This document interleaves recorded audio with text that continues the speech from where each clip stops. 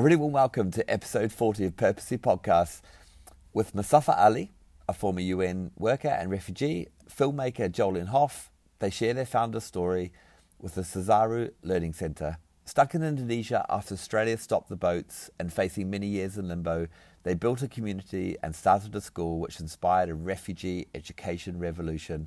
It's a story about friendship, connection, and the power of community.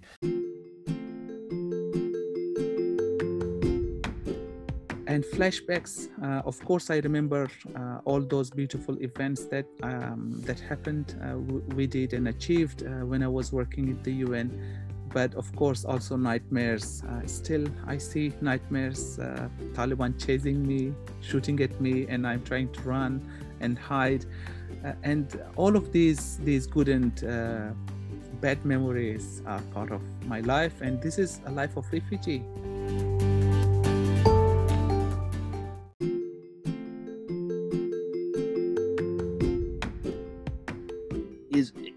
It sounds like something so small, this idea that they started a little school with 2 rooms, but something bigger happened as well, and that was reclaiming this agency.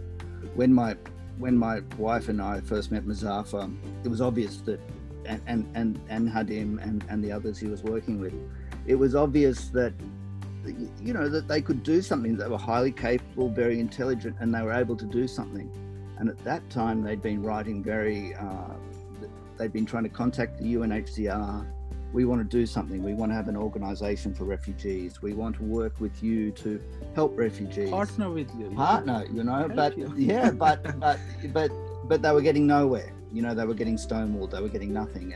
And we understood that they weren't going to get anywhere, that this was not, that the doors of the UNHCR weren't going to open up, that they were too complicated for a big organisation like the UNHCR to deal with. And that's why we suggested, why don't you do something for yourself?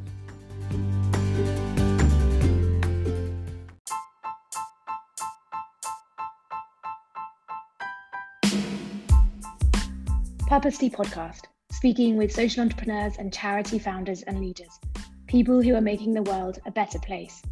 Here's your host, Mark Longbottom. A really warm welcome to Mustafa Ali and Jolyon Hoff. Welcome, guys. Hey, Mark, how are you? And tell me a bit about growing up and how you found yourself leaving Afghanistan and why. I was just a few months old when my father left Afghanistan.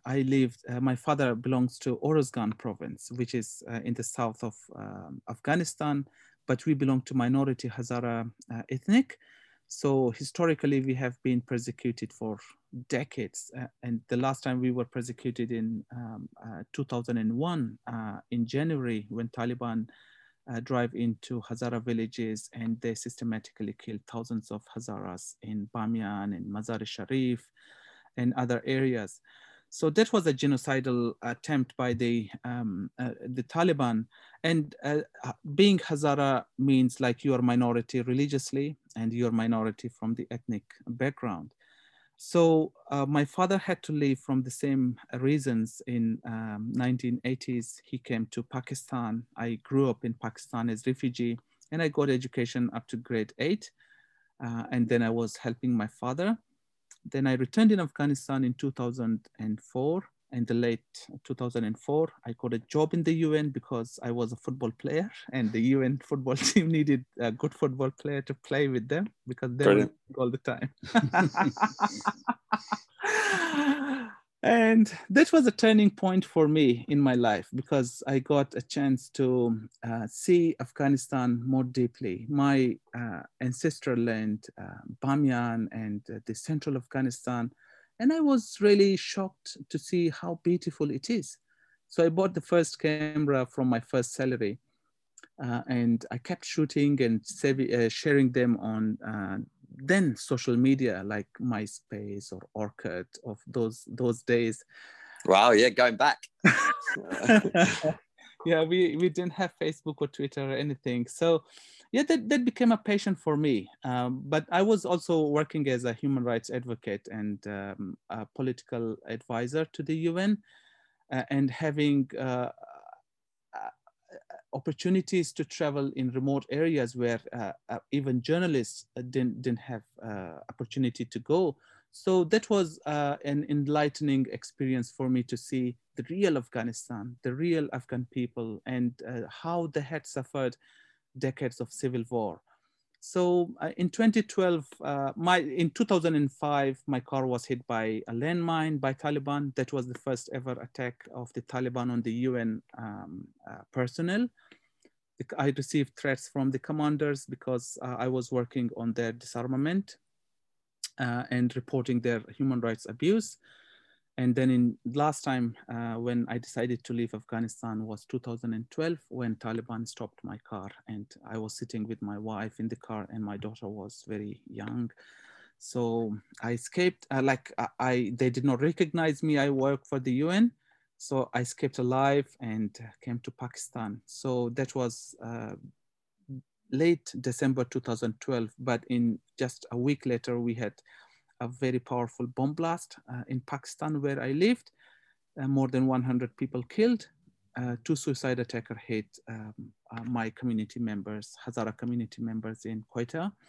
And then after 40 days, there was another blast. 1,000 kilogram of explosive was placed in a tanker and detonated in Hazara populated area in Quetta again. So this is the blast which is shown briefly in the film, in which Khadim's school was destroyed. So that was the time I decided that I cannot live in Afghanistan, and the Pakistan situation is getting worse. I came to Indonesia with all my family members. Yeah. And became refugee again. And your daughter, a huge motivation to get out, I imagine. And that moment when you're sitting in the car, you thought you might lose your life at that moment?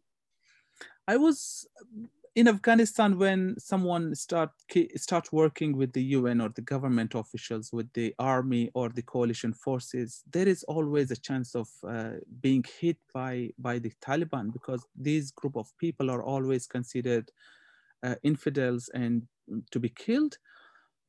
So when someone is working, he is ready and prepared for that moment, because a landmine cannot give an opportunity to escape, or it's just all by chance. I knew, and we were trained how to be calm if in that situation. But I was more thinking deeply, what happens to my family if I get killed? Who is going to take care of them in Afghanistan? What about her education? What about her future? Who's going to take care of my wife as a widow? So my father just recently died, and I was also thinking about my mother and sister. So all these 4 women in Afghanistan, they would be extremely vulnerable. And I was very sad to see the situation quite different from the time when I started to work in the UN in 2005. So situation, instead of getting better, despite this international involvement, it was getting worse. So Taliban were more visible, they were more active, they were more brutal. And what I would see that the place where my car was stopped was the place where the elderly people and children were looking amusingly. What's going to happen next to this person if the Taliban has stopped this car? So that was really painful for me, because the Taliban had some kind of local support in that village where my car was stopped. So that was heartbreaking for me to see. And then I reached to this conclusion that I cannot live anymore because of my family. And I have to, it's not just me to save my life and go to Australia by boat, but it's all about my family. So that's why I risked everything and came to Indonesia without knowing that what will happen to us. But before leaving, I told my family that we might be starving in Indonesia. We might stay on the road. So are you ready to go there? We might stay there for years. So we were mentally ready that we are gonna be refugees, and it's gonna be a tough journey. So that trauma when your car got bombed, and that's a lot in one question, but I think I would say I was born 3 times I was born in Afghanistan in 1986, and then I was again reborn in 2004 when I returned, where I found my real self, when I saw my real people and how they suffered. And then I was reborn in Indonesia as a person, what we could do as a community. So I definitely miss my country, which is the ancestral motherland for me, and I have deep connection with my place. My ancestors' sacrifices there, their lands were displaced in that place. So I would definitely love to go there, and I think this is my dream, to go and follow my forefathers, ancestors' footsteps and see how they lived in those villages. Unfortunately, I haven't seen that because of the Taliban threat, and I want to go there to document them, to take picture, and that's in the back of my mind, to return with a project and to do something for my people. But I can only go if the condition is suitable and good. But what I can see is that it's getting worse, unfortunately, and I have to wait. And flashbacks, of course, I remember all those beautiful events that that happened, we did and achieved when I was working at the UN. But of course, also nightmares. Still, I see nightmares, Taliban chasing me, shooting at me, and I'm trying to run and hide. And all of these good and bad memories are part of my life. And this is a life of refugee, I would say. It's quite normal, I think, not just only with me, but with all refugees. And the trick is to live with these memories. And how do you actually go about the process of getting out? So like for you flew out, did you? So like, and family went by boat, or how do you actually do that, Pete? But the borders are pretty fluid in between Afghanistan and Pakistan. So the Taliban, they freely travel between these two countries. The Kuchis are there. The Pashtun tribe, they live across the borders. So it's pretty fluid. It was easy for us to leave Afghanistan the next day. And yeah, the most precious thing for me is to leave Afghanistan was to take all my documents and my photographs that I took throughout those years. So I hid them in my sleeping bag and put them in the luggage, just not to get them damaged and be safe from Taliban if they capture. So I put it there and crossed Afghanistan border and came to Pakistan the next day. But getting out of Pakistan was a huge task. So I can tell you that it's money does the work. We got fake documents from Pakistan. For example, my daughter was registered as a boy mistakenly. And throughout the journey, when we left Pakistan, came to Malaysia, and from Malaysia to Indonesia, in the airport, she was a boy on the documents. And we were just keep wearing her boys' clothes.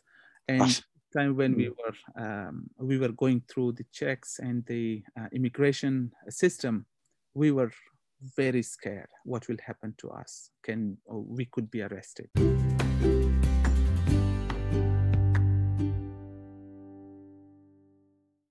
You arrive in this refugee camp. Is that the best way of describing it? Mm-hmm. Actually, it was not a refugee camp.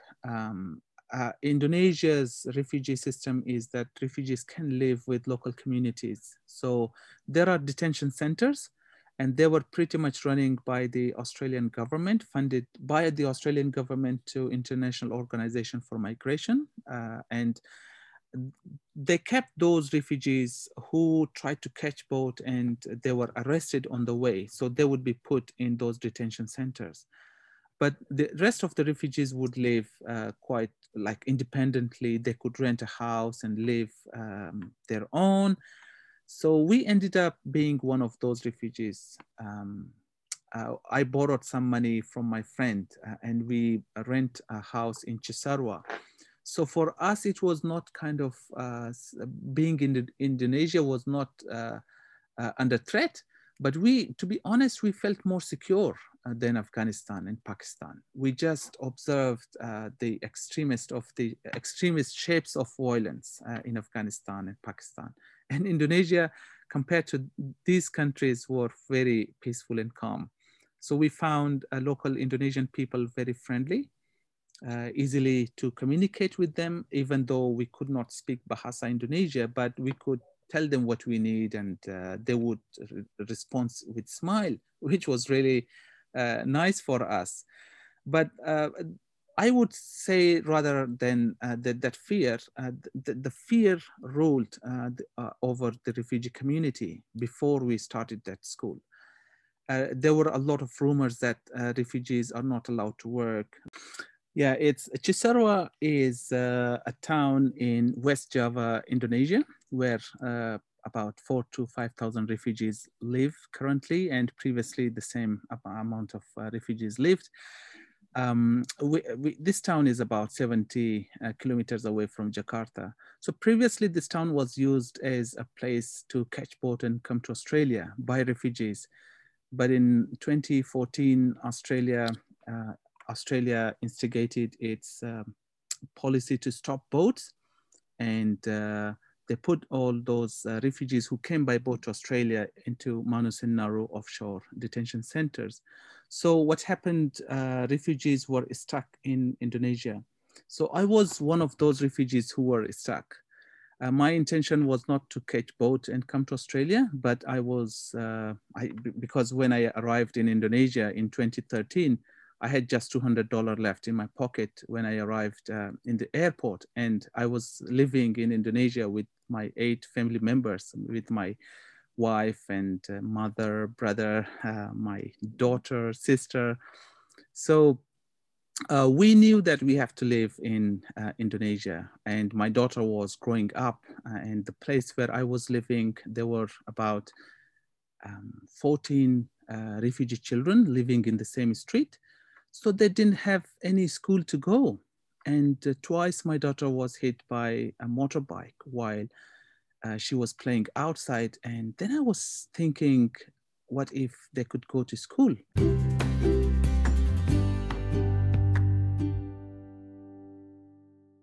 She would play in the streets. And Julian is sitting here with me. So they gave us the first idea to do something. And we had this intention to do something good. We had some good ideas. We had good mentors in Indonesia. Like, this journey was very tough for us as a refugee, but we found incredibly amazing friends. So our mentors taught us about harmony, being calm, not panicking, be friends and helping each other. So she was incredibly well to form us into a group of people to help and support each other and think about solutions rather than waiting for someone to help. And then we got Julian and his family that they promised whatever we do, they will be supporting us. So because I had been working in the UN for 7 years in Afghanistan, I was always curious how long they can support us, because they are experts in Indonesia, they could leave. And if we start doing something and all of a sudden we stop receiving that support from one source, so we might suffer again. So we cannot give false hopes to the community. You're talking about me and Caroline and I, yeah. Yes. So they promised to pay and continue paying us for the rent of a school, and that's where we started the first school of refugees, led by refugees and run by refugees in Indonesia. So the best thing came, a lot of good things came out of that school. And one of the best thing was that the power of women we saw. Those women in Afghanistan and Pakistan, they are living or in the fringes of the decision-making processes in our society, but they became leaders. They became the teachers of that school. In 1 week, we had 7 female teachers, because male teachers, they refused to teach because there was a risk lying.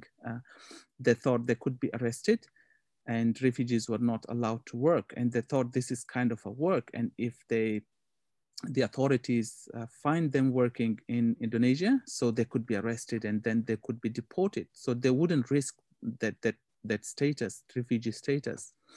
Yeah. And then women, they took that risk and became teachers. Yeah. And just for context, so Jolyon, you were there doing work and filmmaking? That's right. Yeah. We were in Jakarta and living in Jakarta, and Australia stopped the boats. And I realized I'd never met a refugee in my life. For 20 years, they'd been a massive story in Australia in the media. And I always felt that Australia could do much better. But I'd never met a refugee. So I wanted to know who they were and where they came from and what they were going to do now. So I kind of looked online, worked out where they were. And one day I drove up the hill, this very fateful journey, and took a very random left-hand turn in Cisarua, down the bend, across the bridge, round this fork in the road. And then we're coming around another bend and the Indonesian driver said, "There, that's a refugee." So I got out of the car and met this man. He was Hassan. And it turned out he was Muzaffar's cousin. So very quickly after that, I met Muzaffar. We became friends, and that's how we became friends through his photography and my filmmaking. And another young man, Hadim, had been filming on his mobile phone. So we the three of us connected through our creative work and became friends. And yeah, I also just, fantastic. Before we go on, Muzaffar makes it sound like Caroline and I, paid all this money to start a school. Actually, the original we paid was $200 just for Muzaffar and his friends to rent a small room, 2 small rooms. So the original commitment was just $200 a month. It wasn't like, we're like, yeah, whatever you want, go and do it. We said, well, here's $200 and a month, and we'll keep paying it. And so, yeah. And it was a huge success. And very soon after about 3 months, we realized that they needed a bigger space, because in a week they had a waiting list of 50 kids. And they were so incredibly organized up there that I came back to Australia, and we started to get some more supporters in to rent a bigger building, which is where the school is. Wonderful. And so the same with using Kadim's, who was using, creating footage on his phone, and also your filmmaking. You created a Staging Post, the film, which I've watched the 15 minutes of. I think it's a longer version as well, isn't there, which I haven't watched yet. Yeah, there's a full feature film from the Staging Post, but that came a lot later. A lot of things came later. The original $200 was for 2 small rooms, which then after a very few weeks, we realized we needed a bigger space. So we found the community found a bigger space. With Hadim's films, we just started making short films and putting them on YouTube. And especially Hadim's original footage did incredibly well, got 100,000 views in Afghanistan, Australia, Indonesia. So those original little short, very humble short films, that's what I used to show people what was happening in Indonesia. And they became very powerful because people could see what was happening. They could see kids going to school. They could see the refugee teachers learning how to teach, basically. And they could see that it was all very real. So they were very powerful in helping to raise the money. And then later on, probably after about 3 years or 4 years of filming, over time, we eventually put together the Staging Post feature documentary. There's moments in that which stood out for me. So Hadim talking about incredulous that this woman had to ask her mum's permission before she stayed and helped the refugees, because refugees are dangerous. And you can just see it as incredulous. It's like, I'm not dangerous. The people I live with are not dangerous. You know, we're found ourselves in this position. And I think the other moment was around, he talks about the lack of control. So just not having control over his life, and it's about other people making decisions. The lack of control and waiting for other people to make decisions, one of the hardest things. Yeah, that's one of he's spot on with this observation in the film. Once a person leaves his country of origin and becomes refugee, so when he gives away his childhood memories or culture and belongings, so he also gives away the power of life, how he can live his life and how he would like to live his life and what would be his destination. And this powerlessness is a huge dilemma. For example, Khadim, his whole family is living in Australia and he wanted to come to Australia. UNHCR sent his application to Australia, but he was rejected because his brother came by boat. And eventually he was sent to USA, which he never thought to go and live. So an underage young man, he comes to Indonesia because he wants to reunite with his family, and then eventually he ends up in the USA. So he has to build all his life in a place with no perception, no idea how to live. Yeah, so that's one thing, that the agency is taken away from refugees, but by the system. But still, agency is there. There are some issues that refugees can deal with those issues. It's their skills, it's their social capital they have from the same culture, from the knowledge they have, how they can build communities in the middle of nowhere, in a cultural context where they don't belong, how they negotiate their identities, how they feel they are empowered, how they feel they are useful. So that's what it happened in Cisarua, where some young educated people from Afghanistan, Pakistan, and other countries, they come together, and they come together on the same purpose of education, but they do more than education for their community. It's kind of psychosocial support, it's kind of mentorship, it's kind of mutual support and helping each other. So incredible things happen always for me in the middle of disaster. In the yeah, place and we can 100% happen. And there's a great moment on that very, very thing. There's a sort of, and when I was watching it, you talk about to camera, you also get up and talk to others in the community, and you sort of take control, and you kind of go, okay, we can't necessarily decide when we leave or what comes next, but actually what we can control is or empower ourselves to take control of the situation. And part of that was the learning center, from what I could see. And you just really, I thought, a great speech to the community, kind of almost seizing control, which that looked like, and which is fantastic. So kind of taking the power back, I guess. Is that how it felt to you? I was inspired from an event in Afghanistan when I was working with my human rights officer in the UN, and we went to a prison. So apart from describing all the rights of those prisoners in the prison in Afghanistan, we also talked about their right for education. So we were also working on Millennium Development Goals at that time, and education was one part of the goal. So now it's called Sustainable Development Goals. So I knew that education is the right of everyone, and every country is obliged or responsible to provide education for its people. So education is not a crime. Fortunately, I saw we had teachers, we had educated people who had worked in Afghanistan. They had experience of working with aid agencies. So we thought, why not they step in this situation and start helping each other?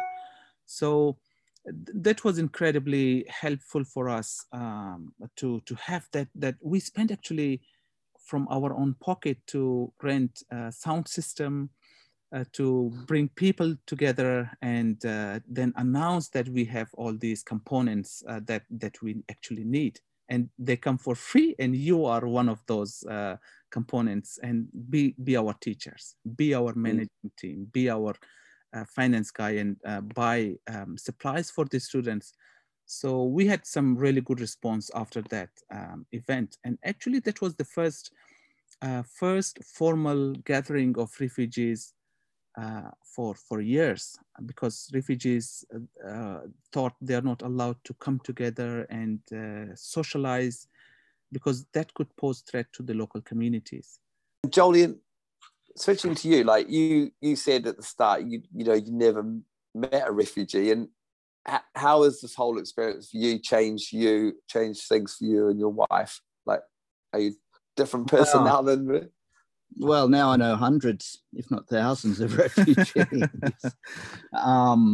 So, obviously incredibly lucky to meet Muzaffar, who, it's obvious from the last 20 minutes of what a remarkable individual he is. But there's also many others who are quite amazing and fun, people to be around, and resilient and inspirational.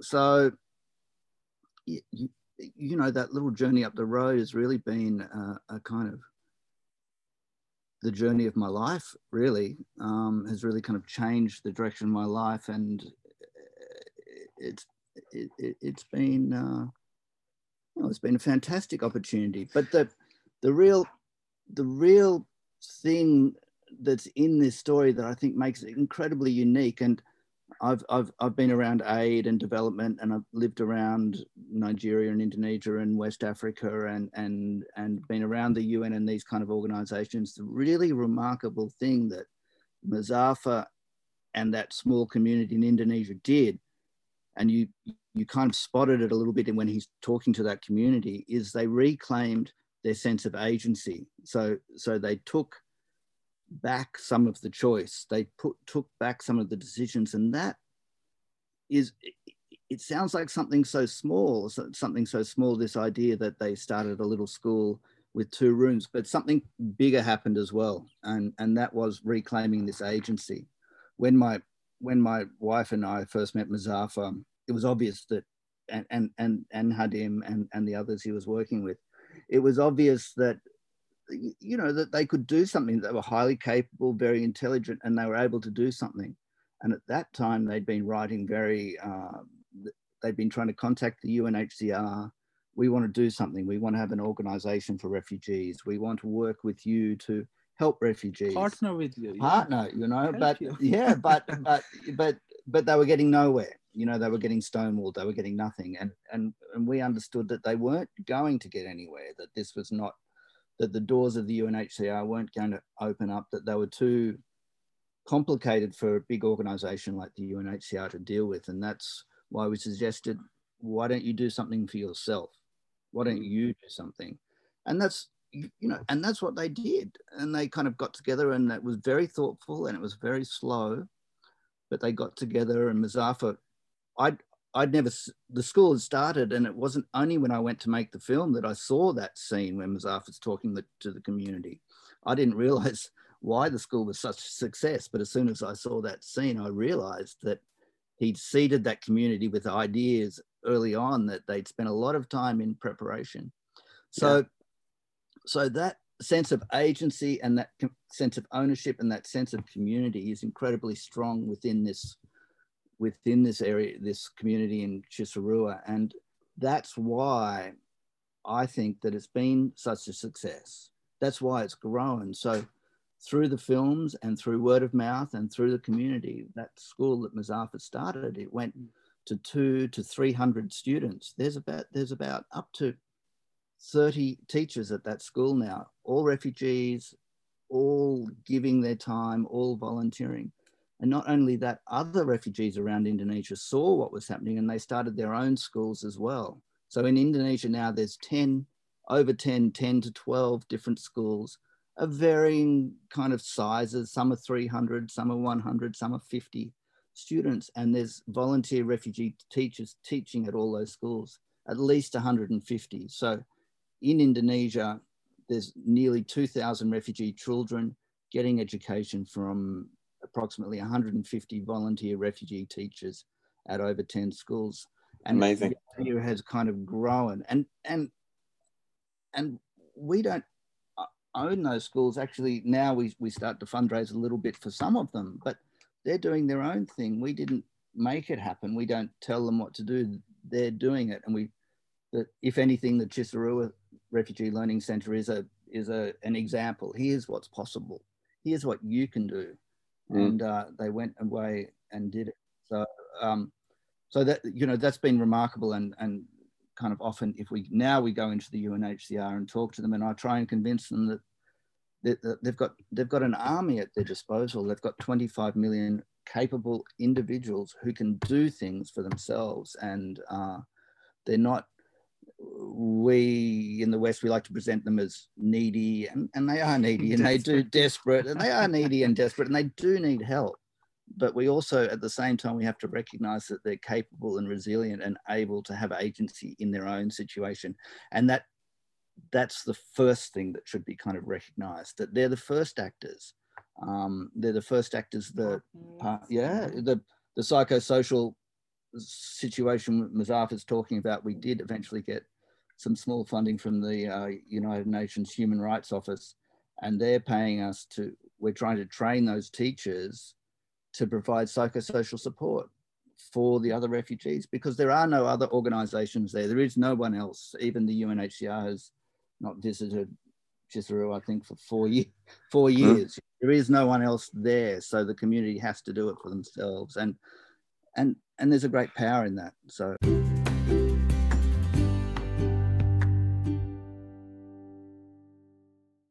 I savor every moment being here.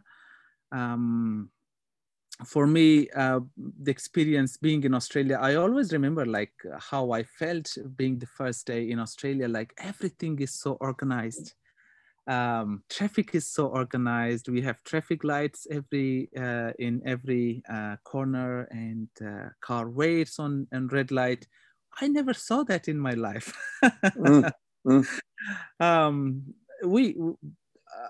I didn't know how to do my tax return. So I was fined because I arrived in Australia on 25th of June. And then for 5 days being late, I was fined $1,000. And for 2 years, I didn't know that I am fined. And it's somewhere in the website, in my account, that I'm fined. And that fine, 1,000 became 2,000 after 2 years. And then my friend told me, man, you are fined. You have to do something with this. And when I dig in, I realized just being late for 5 days and without knowing the system, how to do my tax return for 5 days, I was fined. So that was like the first and maybe the biggest you didn't pay the fine though, did you? No, I didn't pay actually. And I called taxation office. I arrived in Australia just for 5 days, and I got that. So that was resolved. But actually that was a huge lesson for me, how systematic and bureaucratic the system is, and how automatic the system is. So 5 days doesn't matter. You will get the fine. No, bureaucracy, absolutely.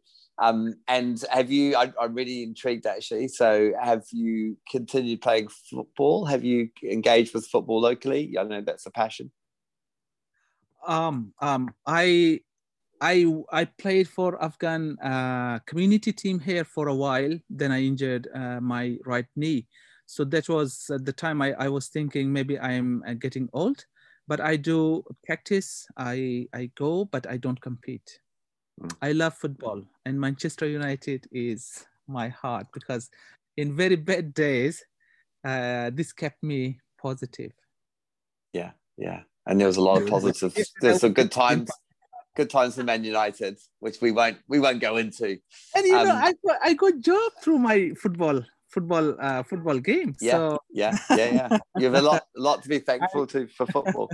And I tell my wife, football is my first love. Brilliant.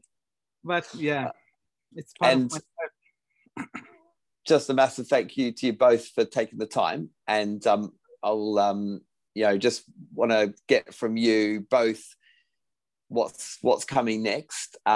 Would be really good. For you, Jolyon, is more projects you're working on in a similar focus? Yeah, Muzaffar and I, we kind of did eventually start the charity here. So we have a full called Public Benevolent Institution that he and I are kind of co-CEOs. We work back to back on that. So we continue to fundraise, not just for that one school, but we've now started fundraising for four other schools that we support, their rent and their basic materials and things like that. So Muzaffar and I are working on that. There's another film called Farhanas and the Forgotten People, a remarkable young woman, Farhanas. She was 13 the day Muzaffar opened the school like that. And she ended up becoming an art teacher. And now she's 21, a remarkable young woman who, through art, has this incredible perspective on her experience. But now she's 21 and wondering if the world's ever going to give her a chance. So we're working on that project. She has the camera now, the same camera that Hadim used, and she's turning it on herself, and she sends us little video diaries each kind of week or every couple of weeks about what's happening in the community and how she's feeling. And that's going to be an incredibly powerful film. So there'll be another film coming in maybe next year sometime. So yeah, we continue to work with the community, and that's, feel very honored. Yeah. And Mustafa, I imagine being a dad and like what Jolyon's just described is going to keep you pretty busy. I wish you guys all the luck, and love to stay connected. And thank you for being part of the Purposely podcast. Oh, thanks so much for having us, Mark. Really appreciate it. Yeah. Congratulations. Great stuff. Awesome, guys.